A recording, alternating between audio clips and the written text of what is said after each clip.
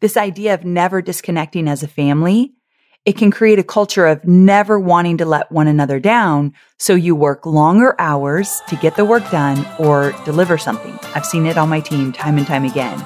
Or you feel that you have to respond immediately to a work-related message from a coworker or manager or a boss, even if it's outside of your work hours. I'm Amy Porterfield, ex-corporate girl turned CEO of a multi-seven-figure business. But it wasn't all that long ago that I lacked the confidence, the budget, and the time to focus on growing my small but mighty business. Fast forward past many failed attempts and lessons learned, and you'll see the business I have today. One that changes lives and gives me more freedom than I ever thought possible. One that used to only exist as a daydream. I created the Online Marketing Made Easy podcast to give you simple, actionable, step-by-step strategies to help you do the same. If you're an ambitious entrepreneur or one in the making who's looking to create a business that makes an impact and a life you love, you're in the right place, friend. Let's get started. My brand voice guide is my business's North Star when it comes to keeping all my business content and marketing content clear, consistent, and inviting. That's why I created the Brand Voice Guide Outline You Wish You Had Sooner, which is a free resource to help your business experience the same as mine. So all you have to do is plug in your business details into the given outline that I've created that has all the essential components of a brand voice guide. So you don't even have to pay to get it created like I did. You can plug in your information and you'll be well on your way to having a cohesive voice across all brand assets. And I've even shared my own brand voice guide with you so you can use it as a reference as you craft your own. It's like having a mentor right by your side. So go to amyporterfield.com/voice guide to grab your copy of the Brand Voice Guide Outline You Wish You Had Sooner. And I can promise you, you're going to elevate your brand instantly. That's amyporterfield.com/voice guide. Hey there. Welcome back to Online Marketing Made Easy. I wanted to check in on you today. How are you feeling? What are you working on? What's happening? Are you managing your mindset? Are you making sure that you're very aware not to believe everything you think? And are you really paying attention to your thoughts, making sure that they serve you? I think that's something that no matter what's happening in my life, that's what I have to do every single day. Sometimes when my mind is really going to negative places, it's like every hour I'm checking in. So if you ever have to deal with that, if you have a mind that likes to go to the negative or worries a lot or is anxious, one, you're not alone. And two, you can definitely manage that by pouring into different books and podcasts and maybe coaching, maybe therapy to really help you manage that area. I say this to say there's resources out there. You're not alone. It doesn't have to be that way all the time. And I am living proof of that. So I don't know who needed to hear that today, but just know you're not alone. And maybe it's time to seek out some resources just to get a little extra help because you don't have to do it all on your own. All right, my friends, let's get into today's episode. I shared an episode in late December 2021 that for the upcoming year, I wanted to enhance the things that went well for me in 2022. That's what I had said in that episode. And one of those things has been a really strong team, meaning I just want to build on the strong team that I've already created. My team has been on my mind a lot lately, probably because at this time that I'm recording this episode, I'm launching a book. And so I am stretched really thin and my focus has been shifted to interviews and media stuff and launching and all the stuff around the book. So I feel as though my team has been running this business in many ways, and I'm so grateful for them. I mean, I really do have a very strong team, and that hasn't always been the case in my business. And I know that there are seasons where people quit, which wasn't too long ago. And then we come together and we kind of build what we need. And right now I feel like we're really strong, but I know there will be other times where I'm like, ooh, this feels a little bit rocky. We need to kind of come back and figure out what's going on. So I can appreciate when my team feels intact and really strong because I've known both ways. Now, at the same time, as I'm thinking about my team and loving up on them and so appreciative of them, I'm aware of this conversation that's been a big part of company culture. And that conversation is around the fact that your team is not your family. Your team is not your family. Now, I'll be the first to admit that many, many times I have called my team my family, my work family, because I love the idea of us feeling so close to one another, having each other's backs, and celebrating one another outside of work. For example, we make a big deal out of new babies, new homes, engagements, marriages, moving, things like that. And that really lights me up because I love when we celebrate each other. But the truth of the matter is that family, for some, may be a sensitive term. And on top of that, having this family mentality may put, here's what's really important, it may put unnecessary expectations on your employees to be involved in one another's lives on an intimate level. And quite frankly, it goes the other way.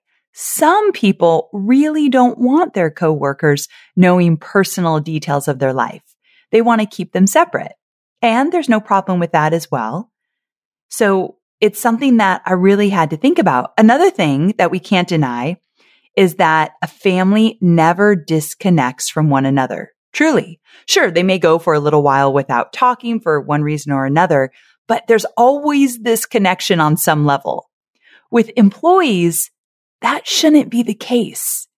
And when it is, you run the risk of employees never feeling like they can disconnect. So I moved to a 4-day work week about 2 years ago so that my team and I can have work-life harmony, so that we can really enjoy our personal lives and not get in Slack, not talk to each other through Asana, not text each other work stuff, that we could really enjoy our lives on Friday and Saturday and Sunday. And so when we're together Monday through Thursday, it's intense. We work really hard and we've got a lot of work to get done in 4 days. But I planned a schedule so my team can disconnect. So when I continue to say, my team is my family, the lines of disconnecting get very blurry for me, and I'm sure for them. This idea of never disconnecting as a family, it can create a culture of never wanting to let one another down. So you work longer hours to get the work done or deliver something. I've seen it on my team time and time again.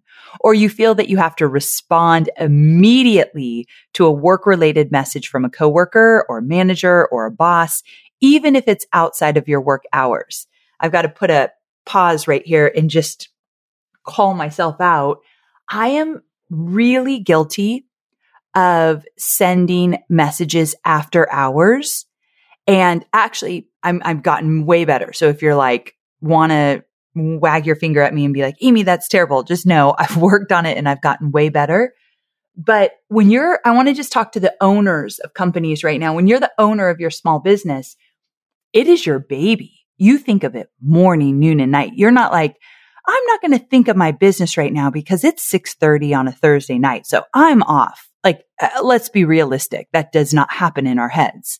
And so if I'm thinking of something, I want to reach out to a team member like right away. I'm very impatient like that. Like, I don't want to forget, or I got to it's almost like I want to get the monkey off my back and give it to someone else, which is terrible. I know. Believe me, I've done work on this. So I think like, I don't want to worry about it because I'm a natural worrier. So I want to like tell somebody else so that they could just take it and I'm reassured they've got it. So in the past, I would send messages later than I would like, or when anyone else would like. And in my mind, I'm totally serious about this. I would think, well, it's okay if they get back to me tomorrow. It's fine. I just want to make sure I get the monkey off my back. I tell them I don't want to forget, and then they can respond tomorrow. I'm the boss of the company. They're not going to respond tomorrow. They're going to see a message from me. I'm going to interrupt their evening. They're going to feel responsible for getting back with me. And 99.9% of the time they did. So now I really try to pause and think, okay, what can you do to not send this message right now? And there's this feature now in Slack. It hasn't always been there. So it's newer-ish, where you can send a message in Slack at, let's say I do it at nighttime, and I schedule it to appear the next morning. So it kind of disappears and then it appears for them whatever time I choose, like 9 a.m. the next morning. So this is something that I have gotten more in the habit of doing. And I think it's respect. I need to have respect for my team members. Now, I am not perfect at this. And sometimes emergencies come up and I'm just like, no, I got to send the text, or I got to get on the phone with someone when we have an issue. A shopping cart is down during a promo, whatever. But I really have been practicing the power of the pause, thinking, what can I do so that I don't interrupt someone's evening? So anyway, that kind of gets back to this topic of you're not a family. I'm not sitting at their kitchen table eating dinner with them. And so I need to make sure that I'm creating a culture that doesn't make people feel like they're always on.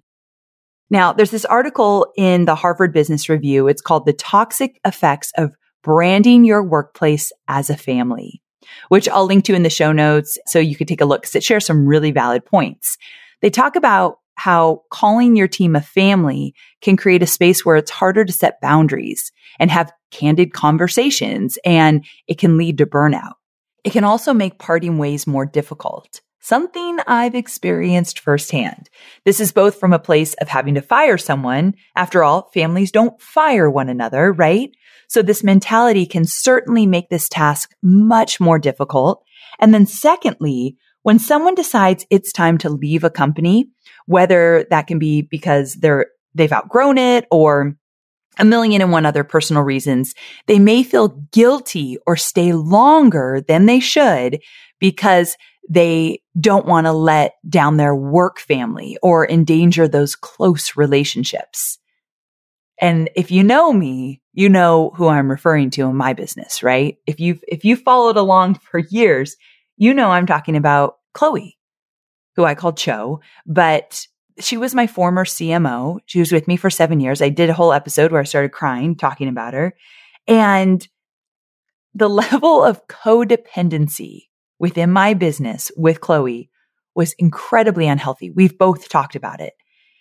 And codependency really means that in our case, we felt we couldn't make a decision or do anything in the business without talking to the other first and hashing out the ideas and checking in with the other's emotions. How are you feeling? Are you okay? Are you mad at me? And I can only speak for me and not Chloe.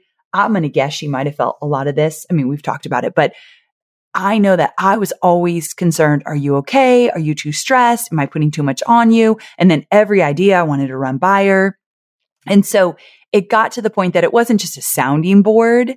It was codependent. And let me tell you, when she left, oh my gosh, one of the hardest things I've dealt with in my business.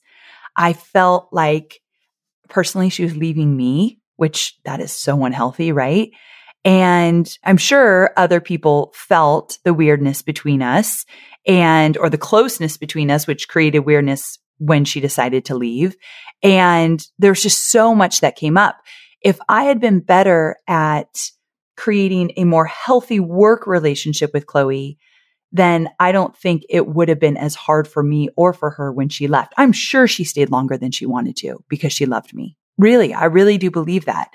And also we're really good friends. I mean, I was in her freaking wedding. Like, she's a best friend of mine. So that's another thing. I wouldn't trade that friendship for the world. So if we had to go through that, we had to go through that. But I also know that work-wise, it's really hard. So something else that Harvard Business Review suggests that I really love is shifting your mentality from a place of we're all in this together to we're all working on a similar purpose. It's very different. We're all in this together versus we're all working on a similar purpose. So you can still foster a closeness around a common goal or purpose, but you can create a level of separation that creates a healthy work community. As an employer to over 20 employees, I have to be honest with myself. And even though I love the idea of being a family, I actually love it. When I first saw the headline, I was like, that's trash. No, that we're a family. I love every single one of them and care deeply about every single one of them. We're family. But then I read the article and I thought, oh, I might need to examine what that does to my team and what kind of culture it creates. And to be honest, I do think it creates an unnecessary expectations on my employees to have to act like family, which makes it hard to separate work and business. That's the thing. It's hard to separate work and business when I create a culture of family. Now, I also feel like since COVID, there was a real recalibration of what's most important. And people started to realize that work is not the end all be all. And I have to recognize that. I talk a lot about that with my book, 2 Weeks Notice. I talk about this recalibration and why people want to quit their jobs to start their own thing because they want more out of life. They don't want just to work their life away. So they want to call the shots so that they can create a life they love. So this recalibration, I have to look at my own business through that lens as well. Because for me, my business is my life because I own the business. It's not more important than Hobie, Cade, or Scout, but it is right there, like a second pushed right up against everything else that means the most to me. I cannot lie about that. Some of you think that's terrible. I cannot separate those two completely. So meaning my personal life and my business life, I'm the owner. Gary Vaynerchuk said this, no one is going to care as much as you do as the owner, and do not expect them to care that much. When I heard that, I was like, ooh, that one hit me. No one is going to care as much as you do as the owner, and do not expect them to care that much. And I'll be honest, I've been blessed with many employees who do treat my business as their own. Chloe was one of them, which is why we got so close so fast. She literally acted as though this were her own business without all the benefits that I got, which it says a lot, right? And there's some other people in my business now that I see that in them. I try not to make it a big deal. Like I would tell Chloe all the time, I appreciate you treating my business as your own, but now I don't do that to other employees because I think it put an expectation on her or a pressure. So we are online marketers, which means we have unique needs. And there are so many options out there for paid media. Sometimes it's hard to figure out where should you go to reach your ideal audience. But here's the thing. Have you thought about LinkedIn ads? LinkedIn ads empowers marketers with solutions for you and your customers, and it allows you to build the right relationships and drive results and reach your customers with meaningful content. You do not want to sleep on LinkedIn ads. And here's the thing, 79% of content marketers said LinkedIn produces the best results for paid media. I hear it from so many of my peers. And I know you're doing important work. And with that, you want to make sure that the work you're doing is getting in front of the right people. And that's what LinkedIn ads will allow you to do. So let your marketing efforts connect with the right audience and get a $100 credit on your next campaign. So if you go to linkedin.com/Amy, you can get that $100 credit. So that's linkedin.com/Amy. Terms and conditions apply. As I contemplate on this and really, my Tuesday episodes, every Tuesday I do a shorty episode. Thursday, they're longer, usually interviews or whatnot. But every Tuesday, I usually talk about something I'm either grappling with or working through or have worked through personally in the business. I tend to take you behind the scenes on these episodes. I don't do interviews on Tuesdays. And I am contemplating all of this. And to be honest with you, I had to start to wonder, how can I make my company feel inclusive and foster a closeness? I want a lot of love in my company, but also I want to set boundaries without making people feel as though they have to eat, breathe, and live this company that I've created. I think this is something that my team and I will probably be working on for a while. And I do feel like I can create a balance where we celebrate one another's personal and professional lives, but always respect and recognize that everyone has a personal life outside of work that isn't our business. And one thing that I think I can work on is really focusing on what the Harvard Business Review shared. And that was shift the focus from we're in this together to, or we're all in this together to we're working towards the same goal or same purpose or whatever that might be. I really love that because it gives people the discretion to navigate it how they see fit in the workplace. So I really do love that ability to create more healthy company culture. All right. So I hope you love this shorty episode. I can't wait to see you on Thursday. And if you don't have a team, I hope you still love this episode to say, okay, these are some things I'm going to ponder as I start to grow my team. And those of you with a team, you might totally disagree with me. Get in my DMs. I'm at Amy Porterfield on Instagram. Let me know if you have a very different view of your team is your family. You're not thinking otherwise. This article is crap, whatever it might be. I'd love to know the flip side of this if you have it. Or if you love something about this, come share with me in the DM. So again, it's just at Amy Porterfield on Instagram. All right, my sweet friends, thanks for tuning in, and I'll talk to you again soon. Bye for now.